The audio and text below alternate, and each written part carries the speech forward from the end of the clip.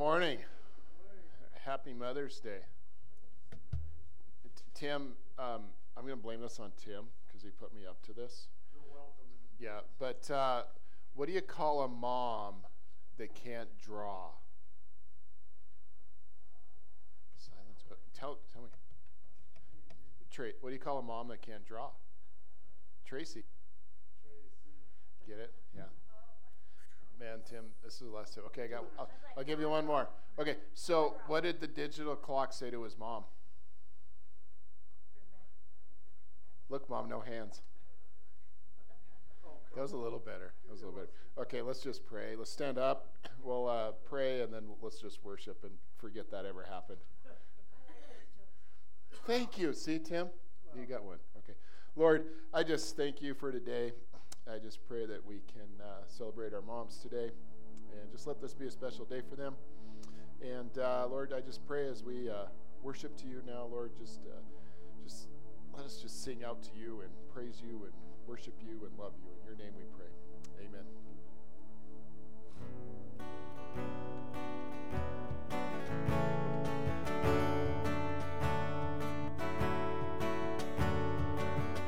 From the highest to the highest, to the depths of the sea, creation revealing your majesty.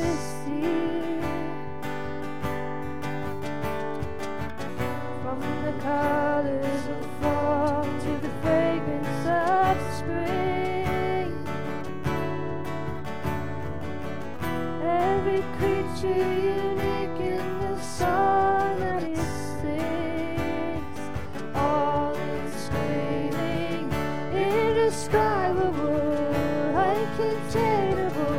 You place the stars in the sky and you know them by name.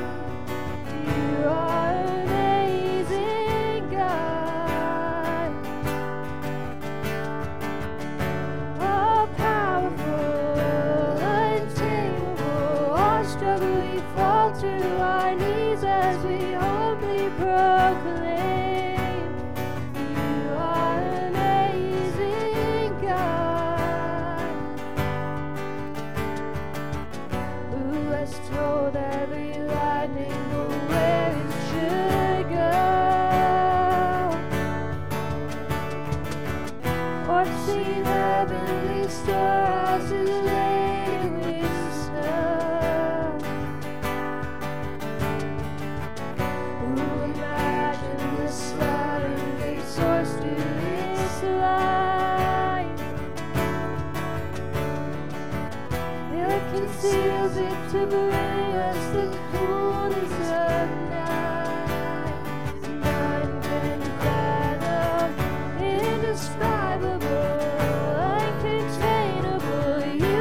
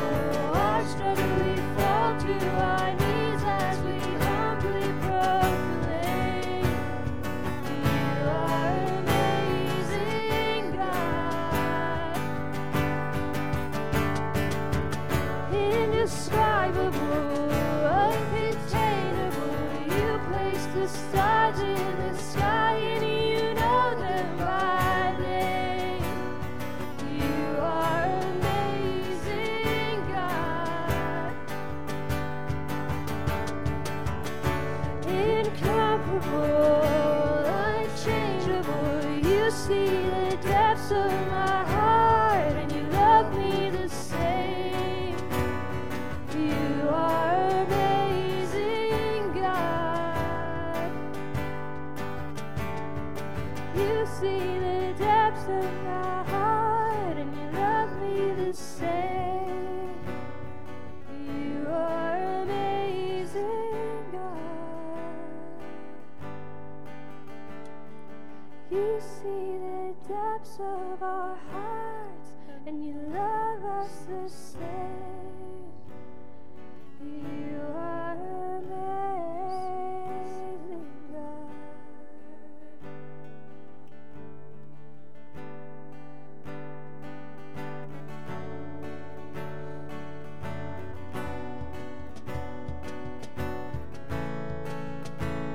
Before I call, before I ever cry, you answer me from where the thunder hides. When the walls are untethered too, with every step I collide with you.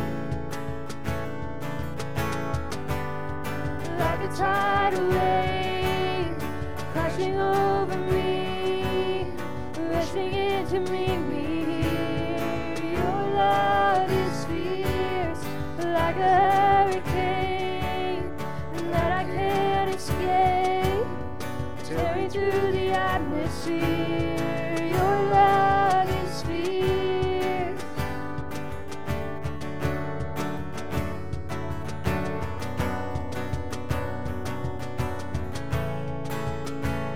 You cannot fail. The only thing I found is through it all, you never let me down. You don't hold back, relentless in pursuit. With every turn, I come face to face with you. So like a tidal wave crashing over me, rushing into me. Your love is fierce, like a hurricane that I can't escape, tearing through the atmosphere. Your love is fierce.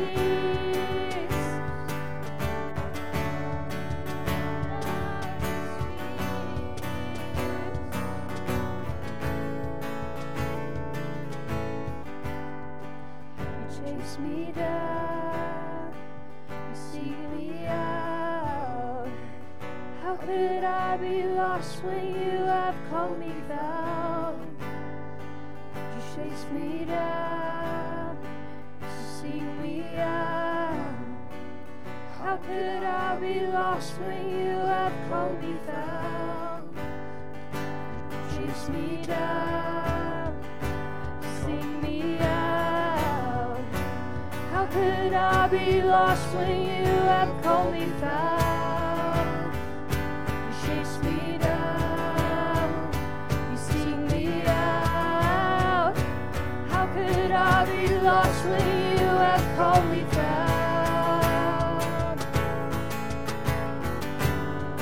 Like a tidal wave crashing over me, rushing into me.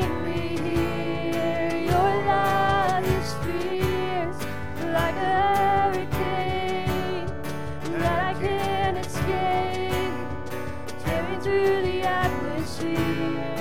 Your love is fierce. Your love is fierce.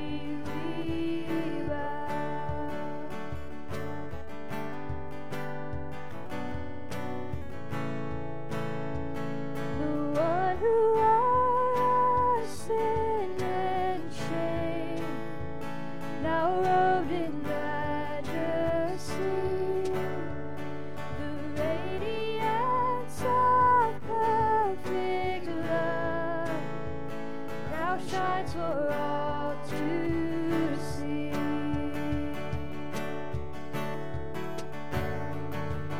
Your name is victory. All praise will rise to Christ our King. Your name is victory. All praise will rise to Christ our King.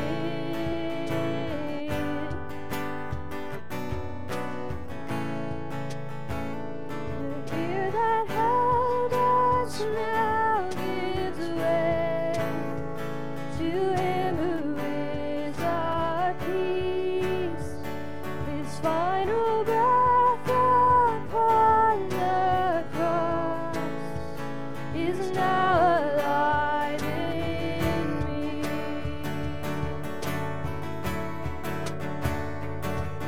Your name is victory. All praise will rise to Christ our King.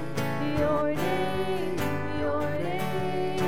is victory. All praise will rise to Christ our King.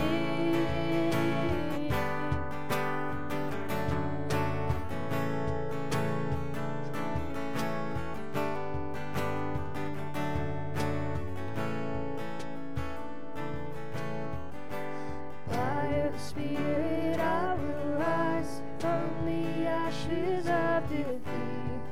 The resurrected King is resurrecting me. In your name I come alive to declare your victory. The resurrected King is resurrecting me. By your Spirit I will rise from the ashes of defeat. The resurrected King is resurrecting me. In your name I come alive to declare your victory. The resurrected King is resurrecting me. By your Spirit I will rise from the ashes of defeat. The resurrected King is resurrecting me. In your name I come alive to declare your victory. The resurrected King is resurrecting me.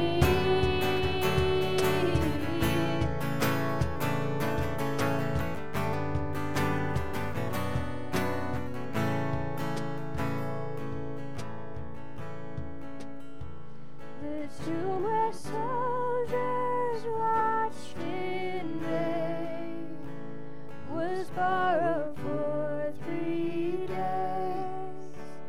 His body there would not remain. Our God has brought the grave. Our God has brought the grave. And your name is victory. All praise will rise to Christ our King. Your name is victory. All praise will rise to Christ our King. By your Spirit I will rise from the ashes of defeat. The resurrected King is resurrecting me. In your name I come alive to declare your victory. The resurrected King is resurrecting me. Yeah.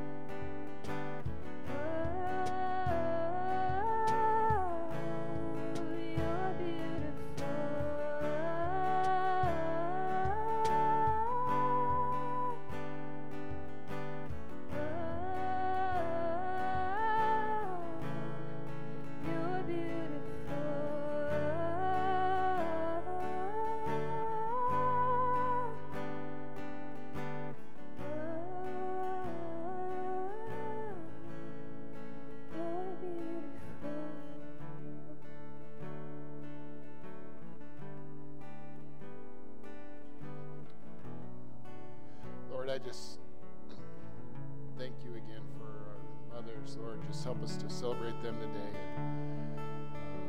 And, God, just let our hearts, our minds, our ears be open for what you have for us today.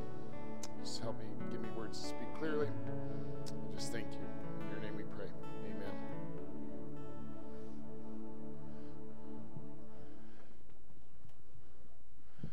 So today we're going to finish our series that we've been in called A Mother's Love. And really a mother's love is the kind of love that you don't want to mess with. A love that is, mothers have this like instinctual thing about them that, as you're hiking, there's this thing, like you don't want to run into a mama bear and her cubs for obvious reasons. So moms have this way of like almost this superhuman, supernatural thing of that just instinctually comes upon them to protect their children. Things like, as you know, you hear stories of moms that a child becomes trapped underneath a car somehow, and moms just get superhuman. They lift up the car by themselves and hold it with one hand and pull the child out. And things like, there was one story that I read or heard that there was a mom that pulled into her driveway or pulled into somewhere, and it was right on a busy street. And so when she got out of the car, and I'm thinking probably because she didn't put it in park, but the car started rolling backwards in this busy street. She's like, my kids are still inside, like I got to do something. So she threw herself down behind the car, and the car just kind of rolled up to her like a speed bump. Didn't have enough speed to completely get over it, so it kind of rolled on top of her, but the car stopped and saved her child. And so stories like that. And then there's stories, you read lots and lots of stories about moms taking on mountain lions, taking on pit bulls, taking on sharks to save their child. All the stories I read, all the moms were undefeated in that. All those predators, 0, moms victorious. So you don't mess with your mama, do you? Today we're going to look at another mama. We're going to look at Jochebed. Can you tell me whose mom she is? Nobody. Wow, this is... I will say that Pastor Grove, he didn't know the answer either. This is Moses' mom. I heard it over here, Moses. But you were here for service, so it's cheating. A little bit. Just a little bit. But that's Moses' mom. Now, if you don't really believe me and you think I just stand up here and make things up, which I usually don't, but actually Exodus 6:20 and Numbers 26:59, if you want to actually see that, you can read that it says that it tells us the name of Moses' mom. Last week, if you remember, we left off seeing Jacob having 12 sons, and we didn't talk about this at all, but in the Bible we see Jacob's name actually being changed to Israel, and these 12 sons become the 12 tribes of Israel, which Israel is in the nation of Israel. And remember Rachel, who was one of Jacob's wives and the one that was loved, she had 2 sons. She had 2 sons, Joseph and Benjamin. And if you know the story of Joseph or don't remember, I'll kind of catch you up to speed and tell you that story. So Joseph, because he's the special one and the most loved to, Dad gives him this special multicolored coat. And whether he intends it or not, he's kind of a little puke to his brothers. His brothers don't like him very well. So one day they're all out being shepherds or doing what they're doing, and they see Joseph with his coat, and so they take him and they throw him into a cistern, and they're going to kill him. But then one of the brothers says, no, let's not. Let's sell him to these guys. So they sell him to these guys into slavery. He ends up in Potiphar's house. Potiphar's this rich ruling person, and there's a lot of power. And so he's in charge of the whole household, but Potiphar's wife accuses Joseph of some things. Joseph gets thrown into prison. Again, Joseph finds himself working up the ranks in the prison, but still a prisoner. He gets released eventually through a different story. And as the story goes, we see Joseph eventually getting elevated to be the second in command over all of Egypt. So there's Pharaoh and then Joseph. Well, there's a famine going on in the land. There's not any food. So Joseph's brothers come to get food. Joseph recognizes them, and there's a whole story with that too. But eventually what happens is Joseph is reunited with his father, and he's reunited with all of his brothers, and all of those families move to Egypt to live. And all these families are eventually become this great nation. These are the Israelites, or as the Bible says, Hebrews. And the text tells us that the land was filled with them. The land was filled with Hebrews. So a massive amount of people. Now, as time goes, Joseph dies, all of his brothers die. There's been generations that have passed. The pharaohs have changed. And the current pharaoh, he has no idea who Joseph was. Doesn't remember him, doesn't know anything about him, and he doesn't really care. But this Pharaoh sees all of these Hebrews, and he's fearful of them. He's fearful because this group of people is so large that they can side with the enemies of Egypt, and they may overtake this land. They may overtake Pharaoh. So he's afraid. So he issues the decree for the midwives that help deliver the babies, or the Hebrew babies. He says, when a child is born, if it's a female, if it's a girl, let it live. If it's a male, you need to kill it. Well, midwives aren't going to do that. So they if it's a male child, they let it live. And the Pharaoh's like, what's going on here? And they go, well, these Hebrew women are a little tougher than those Egyptian women. And they give birth by the time we arrive. So there's nothing we can do. So Pharaoh goes, okay, fine. I've got another decree I can say. And so this is where we're going to pick up this story in history. We're going to look at Exodus 1, starting in verse 22, and we're going to go into chapter 2. And I got to say, sorry, Grove, I already asked that question, so you can't come in here and try to get it right. So let's look at verse 22. Then Pharaoh gave this order to all his people. Every Hebrew boy that is born you must throw into the Nile, but let every girl live. Now a man of the tribe of Levi married a Levite woman, and she became pregnant and gave birth to a son. When she saw this was a fine child, she hid him for 3 months. But when she could hide him no longer, she got a papyrus basket for him and coated it with tar and pitch. Then she placed the child in it and put it among the reeds along the bank of the Nile. Her sister stood at a distance to see what would happen to him. Then Pharaoh's daughter went down to the Nile to bathe, and her attendants were walking along the riverbank.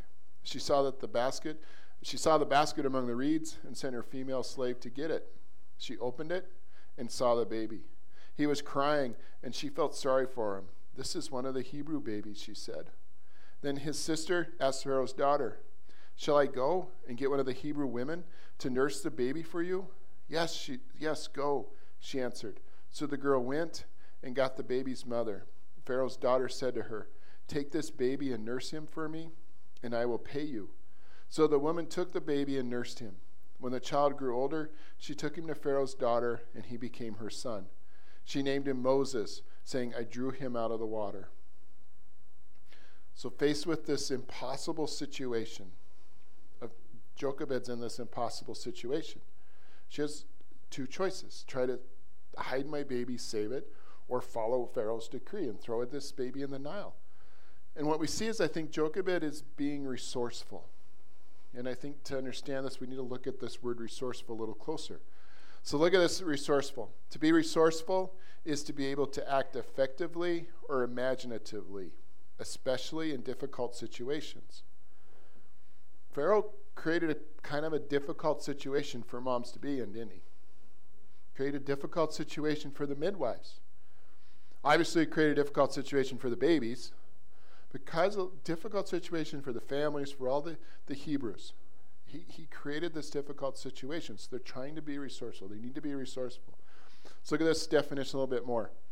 Definition of resourceful is the ability to overcome problems or to make do with what is available to create a solution. Jochebed, I think she was, if we look at this, this is a no-win situation, isn't it?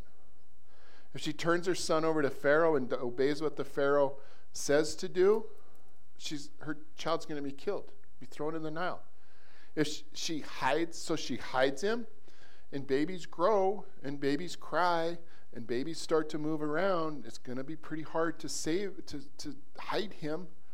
And so he's going to be discovered, and then, again, thrown into the Nile. So she has to become resourceful and come up with this plan. So she has a basket, gets some tar and pitch and makes this waterproof basket so it'll float in the Nile. And she places this baby in the Nile, and I'm thinking, probably hoping that it'll survive, trusting it in God's hands, leaving it in God's hands. But either way, this is a no-win situation. Either way, she's going to lose her son that she has. She's going to lose him. Like, either she doesn't have a win, there's no win choice in this. But remember that TV show MacGyver? I guess you remember that, yeah. And Peach is like, every week he faced this situation. Like, every week he thought for sure he's going to die. Like, every week, like, he faced, like, it's a no-win situation. No way can he get out of it this week. Facing certain death. So he reaches in his pocket, pulls out some keys, pulls out a paper clip, maybe a pencil, a pocket knife, a compass, and of course he has that mullet too. Remember the mullet? He had this mullet. Maybe a knife, and just finds this stuff laying around on the floor wherever he's at. And each week he's just resourceful, and he creates something to overcome this situation to free himself. You know, taking junk, like I said, a paper clip, a pencil. He'll find a car battery, and then there'll be this like car that's like cut in half, but somehow he finds it, puts all this stuff together, and he creates this welder, welds the car together miraculously, like in 5 minutes, and then he starts the car and he speeds off, and he gets free. He's safe. But then he also, because the bad guys are going to come back to finish him off, so he's going to take care of the bad guys. So like he'll find there'll be a propane tank there, and then there'll be a light bulb, a string, and maybe a balloon or something. He creates some contraption so when they drive up, like boom, the bomb goes off, and he takes care of the bad guys too. Just being resourceful, using whatever is available to him to overcome this problem and create a solution. And moms, like, you know how to be resourceful, don't you? You can solve a lot of problems. Remember that diaper bag that you have? You're armed with your diaper bag. You're armed with your diaper wipes, this booger sniffer. And something about this diaper bag is kind of like it's a magical diaper bag, isn't it? Like, you can't ever leave home without it. It's everything you need is in it to be resourceful, to solve any problem that comes your way. And I don't think that I would be exaggerating when I said that we all have faced or will be at some time face some no-win situations in life. Just, they don't seem like there's a way to win in this. Right now, it's not that big a deal. It's not something really in the church, but it's not in the church at all. But in my other job, like, there's some stuff that, like, there's some no-win situations that I have. Like, if I do this, then this happens. If I do this, then this happens. And whatever is going to cost me a lot of time, it's going to cost me a lot of effort. Maybe it could cost me some money. Like, just lots of things. Then there's consequences for either decision that I make. Kind of a no-win situation that at least I think it is. The key word is I. Situations where you wonder, what could God do with that? Situations that might make us even just question God. Life circumstances are just hard to explain and just understand. Like, why is this happening? Like this funeral on Friday. That's an unexplainable situation. No-win situations like Jochebed faced, like I think we face in life. Situations that make us wonder, what good could possibly come of this? But there's this saying that we know. You guys remember this saying. When life gives you lemons, make lemonade. Now, do you know who has an infinite amount of resources? Infinite amount of resourcefulness? Someone that always makes lemonade out of lemons. Let me tell you who that is. Romans 8:28. That's why we can be sure that every detail in our lives of love for God is worked into something good. God is working for good in every situation. Because God has limitless resourcefulness. We know bad things happen in this life. Bad things. We lose our jobs. There's disasters. There's illnesses. There's deaths. There's any kinds of devastating things in our lives that we can bring up, that we can think, that we've experienced. But is that God's fault? Is that God's fault? That's a fair question, right? Like, that's a fair question, because if God has a plan for my life, then can't we say that that was just part of God's plan? But I'm going to argue that if everything were God's fault, then we would just be puppets. That if God has every detail in our life planned out, then really what's our point of faith? What's our point of really any of this? What's our point of even being here today? God has it all planned out. It's all part of our life. What's the point of this Bible that we read? Because wouldn't God just be this little puppet master up here with all these little controls just controlling our lives? Let's look at James 1:13 through 17. When tempted, no one should say, God is tempting me. For God cannot be tempted by evil, nor does he tempt anyone. But each person is tempted when they are dragged away by their own evil desires and enticed. Then, after desires was conceived, it gives birth to sin. And sin, when it is full grown, gives birth to death.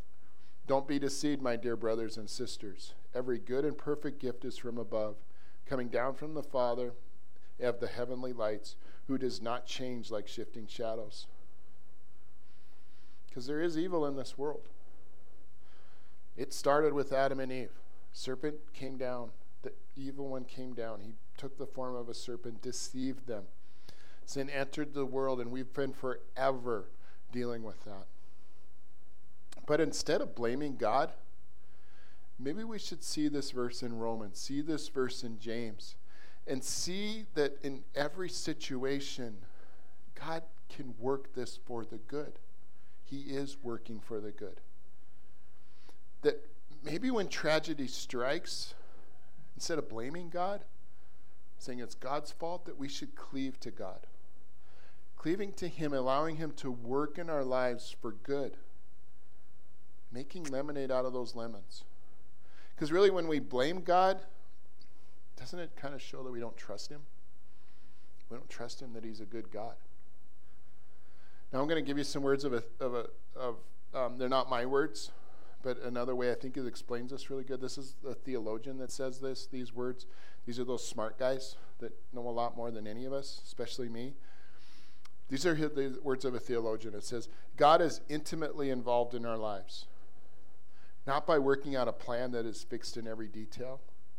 Saying he's not that puppet master that has every little thing planned out for our lives, but by responding creatively to everything that happens. God has certain basic objectives for us, but in order to reach them, he interacts with events and decisions for which he is not responsible. Pain and suffering do not come to us because God planned it that way. There's nothing inherently good about these experiences. But once they are here, God can bring good out of them and use them to accomplish something positive. So look at it this way. When we're dealt that basket full of lemons, wouldn't it be easier to endure those lemons by us having absolute confidence that it wasn't God that caused that. It wasn't God's fault. And also know that God is working hard. He's working hard on our behalf for good. Knowing that pain and suffering, they won't come to us because God planned it that way. However, knowing that God can use them, that he is going to be there when those happen, and he's going to be there to accomplish something good. He'll accomplish something good for it, but we have to choose to trust him. We have to choose to put our faith in him. Now, those pain and sufferings, they're here. We can know that God can use that to create something good. The Bible actually is full of lots of examples of these bad things. It's full of them. The story we mentioned Joseph in his story. In fact, actually, that was good. He caused it for good, but his brothers still didn't trust him, still didn't trust God. So Jacob, Israel, he dies, and his brothers are fearful that, okay, now Jacob's going to take his revenge on us. He's still holding a grudge for what we've done. Keyword is there, what they have done. It's not what God did. It's what they have done to Joseph. And Joseph speaks to all of them. This is Genesis 50:20. He says, you intended to harm me, but God intended it for good, to accomplish what is now being done, the saving of many lives. Story of Pharaoh. The Pharaoh put this law into effect. It's a horrible law. There's nothing good about that law. But again, that's evil in Pharaoh that's doing that. That's the Pharaoh doing it. That's not God doing that. But God still uses this to accomplish some good. Moses is found by the daughter of the Pharaoh. And Moses' mom actually still gets to raise her child till he's weaned. And the scripture says she's even paid for it. Yes, she has to give Moses up eventually. She does. But what she does is she knows Moses is saved. And there's actually more to this story. We're going to get to that a little bit. But in this story, in these stories, in our stories of our own lives, God makes lemonade out of lemons. The mom of Moses, yes, she was being resourceful, using what she had, but ultimately it was God working in their lives.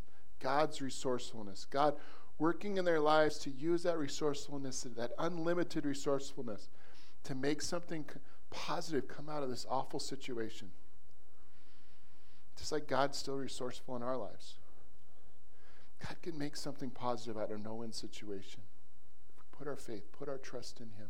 I'm going to tell you a story about a testimony that I read, or I listened to this week. This testimony is a person, some of you may know who she is. She's a pretty famous person. I'll tell you her name in a few minutes. But this person said that she started to endure sexual abuse by her father at a very early age, when her father decided that she was mature enough or old enough. She estimates that she says that she was raped by her father over 200 times and countless other abuses until she was 18, and then she left. She was able to move out. That's not something God planned for her life. This girl was scared. Constant fear. Shamed to bring friends over because she was shamed and worried that what her father would do to them. She even told a story of how her father, even just her friends, just wondering, why would this happen to me? Why is this happening to me? But then God stepped in and He made something positive happen. And these are the words that this woman said. She said she gave God her pain and let Him turn it into gain.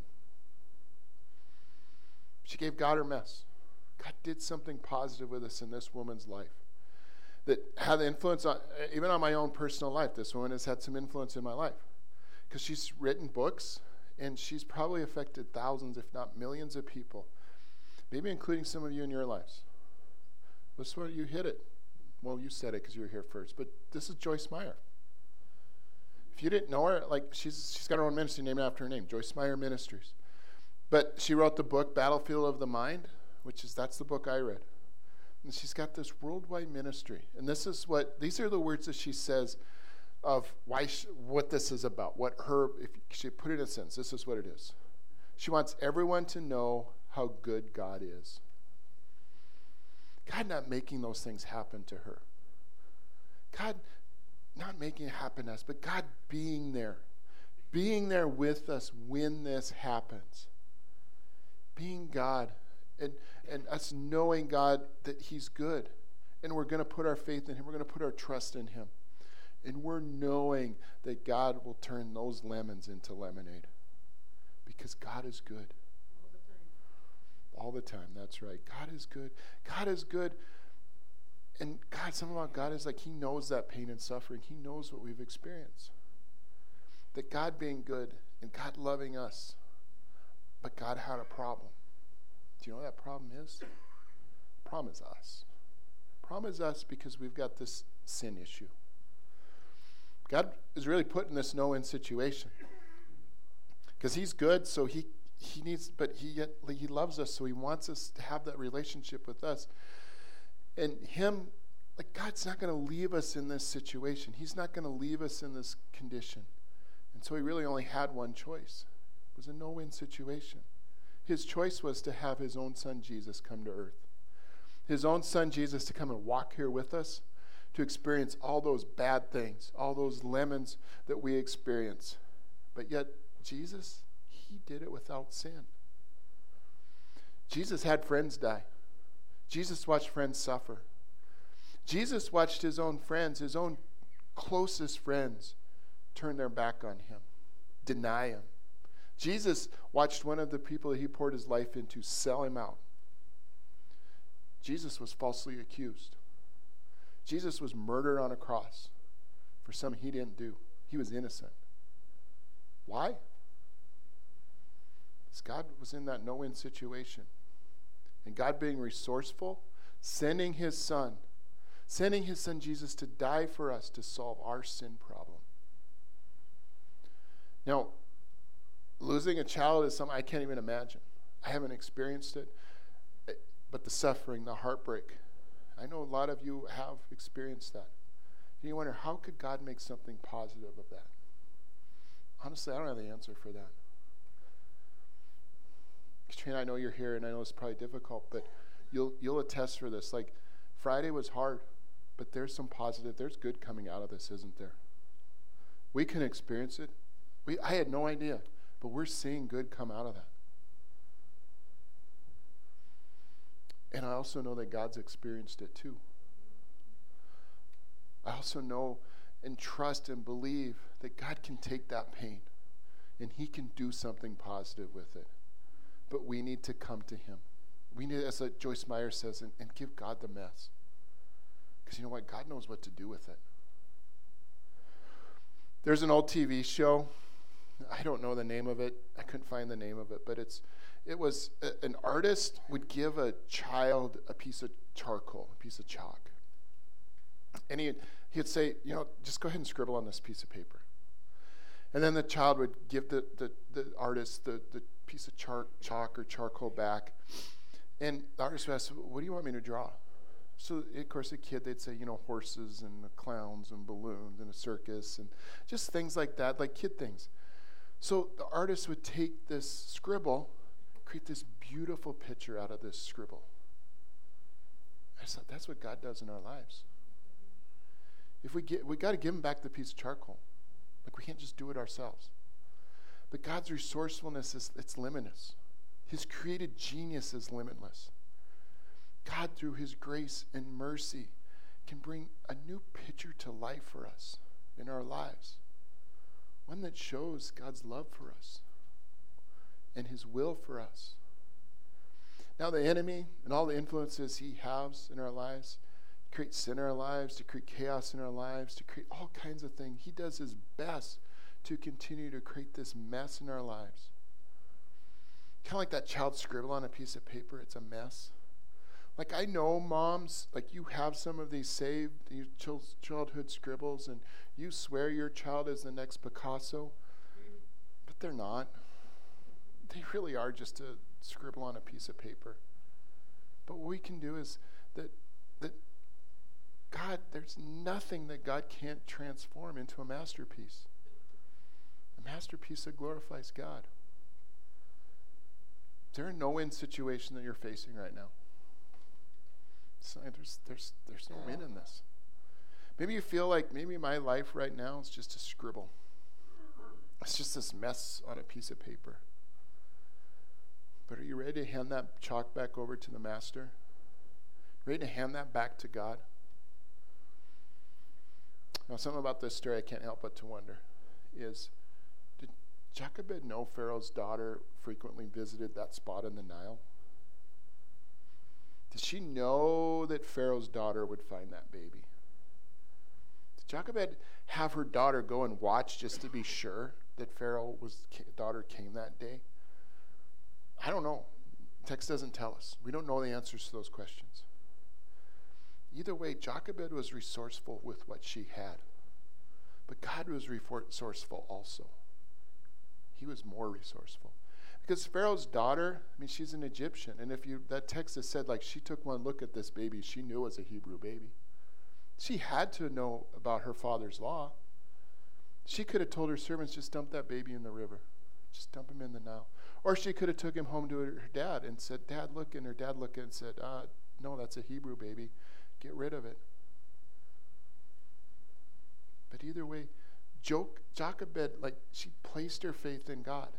Put her trust in God. I'm sure she placed it like, God, it's in your hands now. Relying not on her own resourcefulness, but really saying, God, I'm going to rely on your resourcefulness. I'm going to rely on Yahweh. I'm going to rely on Yahweh's resourcefulness. And there's a relationship here also. I don't know if you saw that. God works with us, guiding us, drawing this masterpiece with us. We're not doing it alone. Again, God is resourceful because he gives us way to do this with us. Like, he gives us way to pray to him, to talk to him. We trust him. We read his words and we obey his words. And where do we read his words? We read his words in here, in the Bible. These are God's words, and we know his words. We memorize his words because we're not doing this alone. And he's not the puppet master just controlling it all. Controlling all this thing we call life. This thing we call life, just in its temporary here on earth. We can't avoid bad things. We try to protect ourselves. Moms, that's what you're good at. That's why those stories I read at the beginning, like you try to protect your children. You try to protect your families, our friends. But there's sin and there's evil and there's just bad things in this world we live in. But what if we stop blaming God? Jochebed didn't blame God. I don't read that at all. I don't see it at all where she blamed God. She was like most moms, I think, and used what she had to try to make lemonade out of lemons. But what if in our life we recognize that God's present in those bad things? That God is waiting for us to just put our faith in him, put our trust in him, knowing that he's going to make lemonade out of these lemons. I should probably tell the rest of the story about Moses. As a lot of you probably know the story, but Moses grew up in Pharaoh's house. Like, he was educated by the Egyptians. He was well taken care of. I mean, Pharaoh's the richest dude around, so he's taken care of.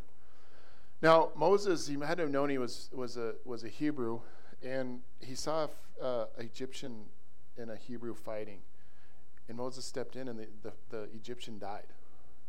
So Moses flees Egypt, lives for a period of time away from Egypt, but God calls him back.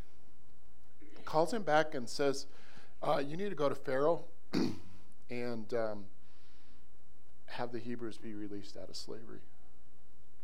So Moses goes unreluctantly. Moses didn't have any resourcefulness in this matter at all, really. But God had a lot of resourcefulness. And through God's resourcefulness, we see Moses in this story lead the entire nation of Israel out of the slavery of the Egyptians, leading them to freedom. But our story here, it's not done either. This story of our life, just like Moses' story wasn't done when his mom displayed only what a mother's love could do, faced with a no-win situation, using her resourcefulness, put Moses in that river. And God then using his resourcefulness to create this masterpiece in life of her son Moses. So what masterpiece does God have for your life? Are you ready to let God use that resourcefulness? Are you going to trust him?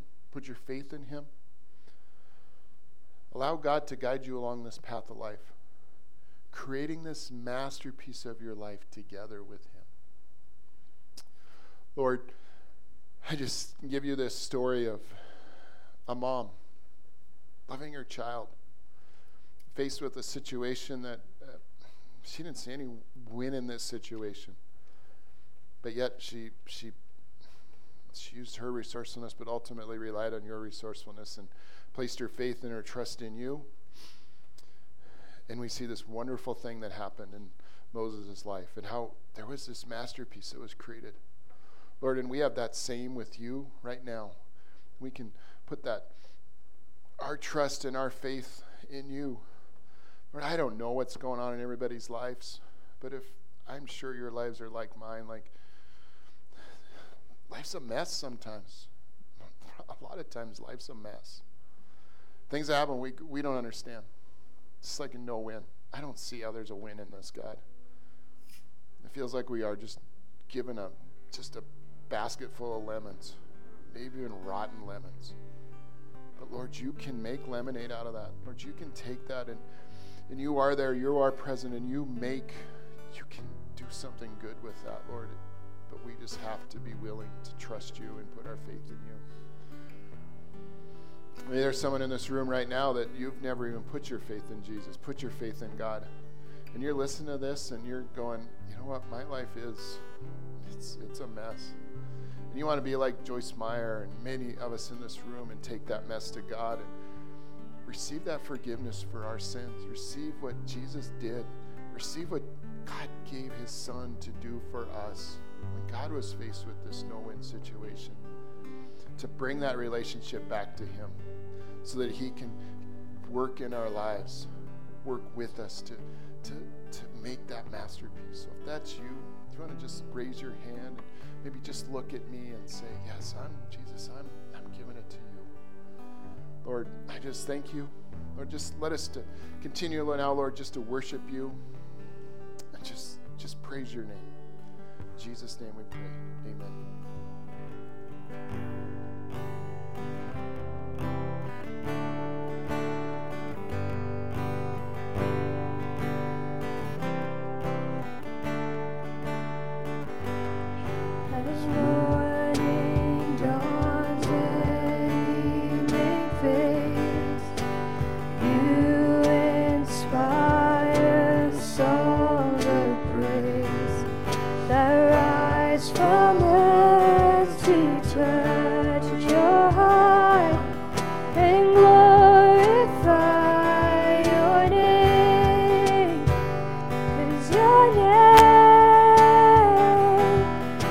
Strong and mighty tower, your name is a shelter like no other, your name. Let the nations sing it louder, 'cause nothing has the power to save but your name.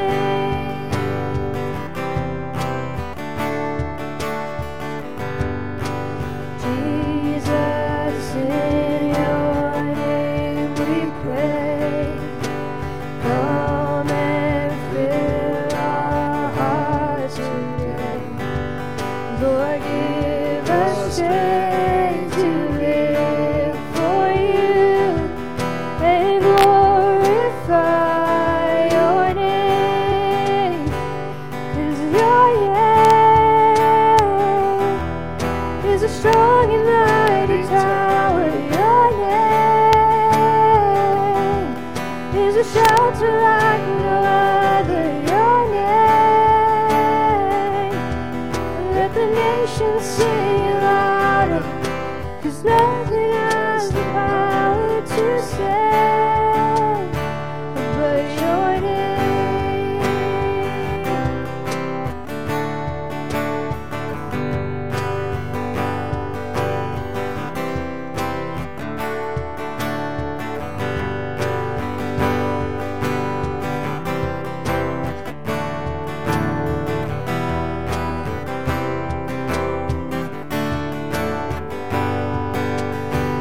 And your name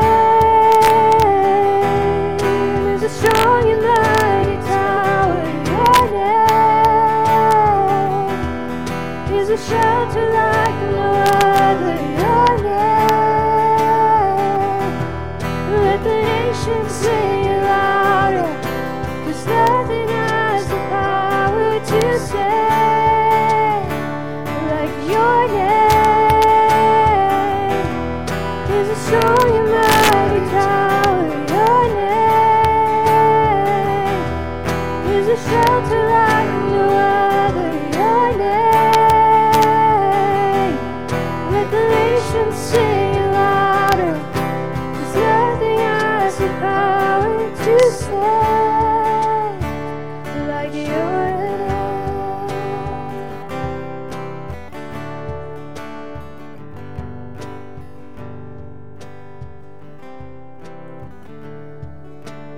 We're going to receive communion now, but I want to read to you out of 1 John, just starting in the first verse.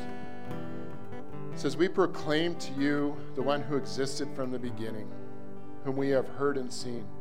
We saw him with our own eyes and touched him with our own hands. He is the word of life. this one who is life itself was revealed to us. And we have seen him, and now we testify and proclaim to you that he is the one who is eternal life. He was with the Father, and then he was revealed to us. We proclaim to you that we ourselves have actually seen and heard, so that you may have fellowship with us. And our fellowship is with the Father and with his Son, Jesus Christ. So we're going to receive communion today. We're going to remember that Jesus was here with us, that he was with his Father. He's known us forever. He knows us. He died for us. He loves us so much, and that God is good, that his Father is good. So I'm going to pray, and let us receive communion together. And then after you see that, let's stand and worship again and just praise God. Lord, I just thank you for your Son. I thank you for your love. Thank you that you're a good God. Lord, I thank you that even in despite of all of the evil and the bad in this world, Lord, that you are there with us. Lord, and we just receive communion today just remembering you. Just remember your Son. Remember that you are always there. You always have been, and you always will be. In your name we pray. Amen.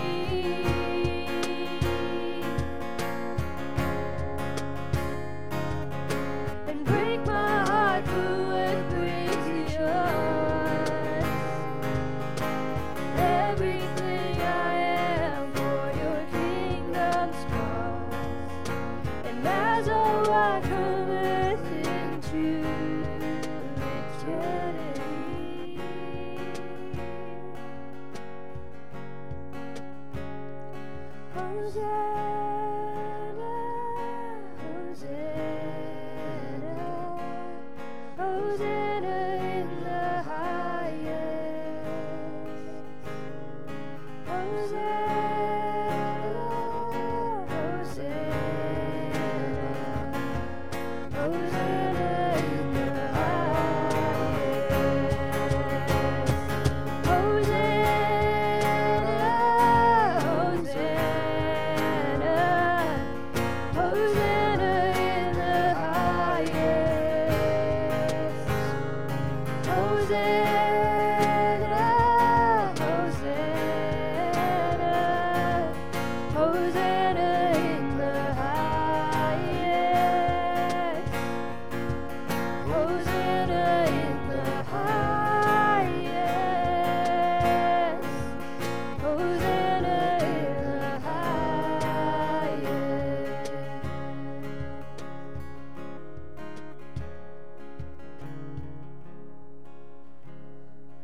few announcements. Thursday, if you have a child to go to camp, is the last day to sign up and to pay. So if you want to see Bennett about that. And then if you just are dying to, on Sundays, greet people because you don't get enough people time during the week, we have a job for you. So if you want to see Teresa on Sundays, we need some volunteers to be greeters. And then the pantry is kind of low. So if you have some donations or you want to kind of stock that up, we're here during the week and you can drop those off. Usually Wednesday through Friday about 1 to 3 is the best time. And then the night of worship, our next night of worship will be on the 26th, Thursday night from 6 to 7. It's a great time. We hope all of you can come. And then lastly, it's that time of year and we do the baby bottles for Levi. And actually, they're trying to move to more online stuff. So if you have the ability to do that online, that's what they would like to do.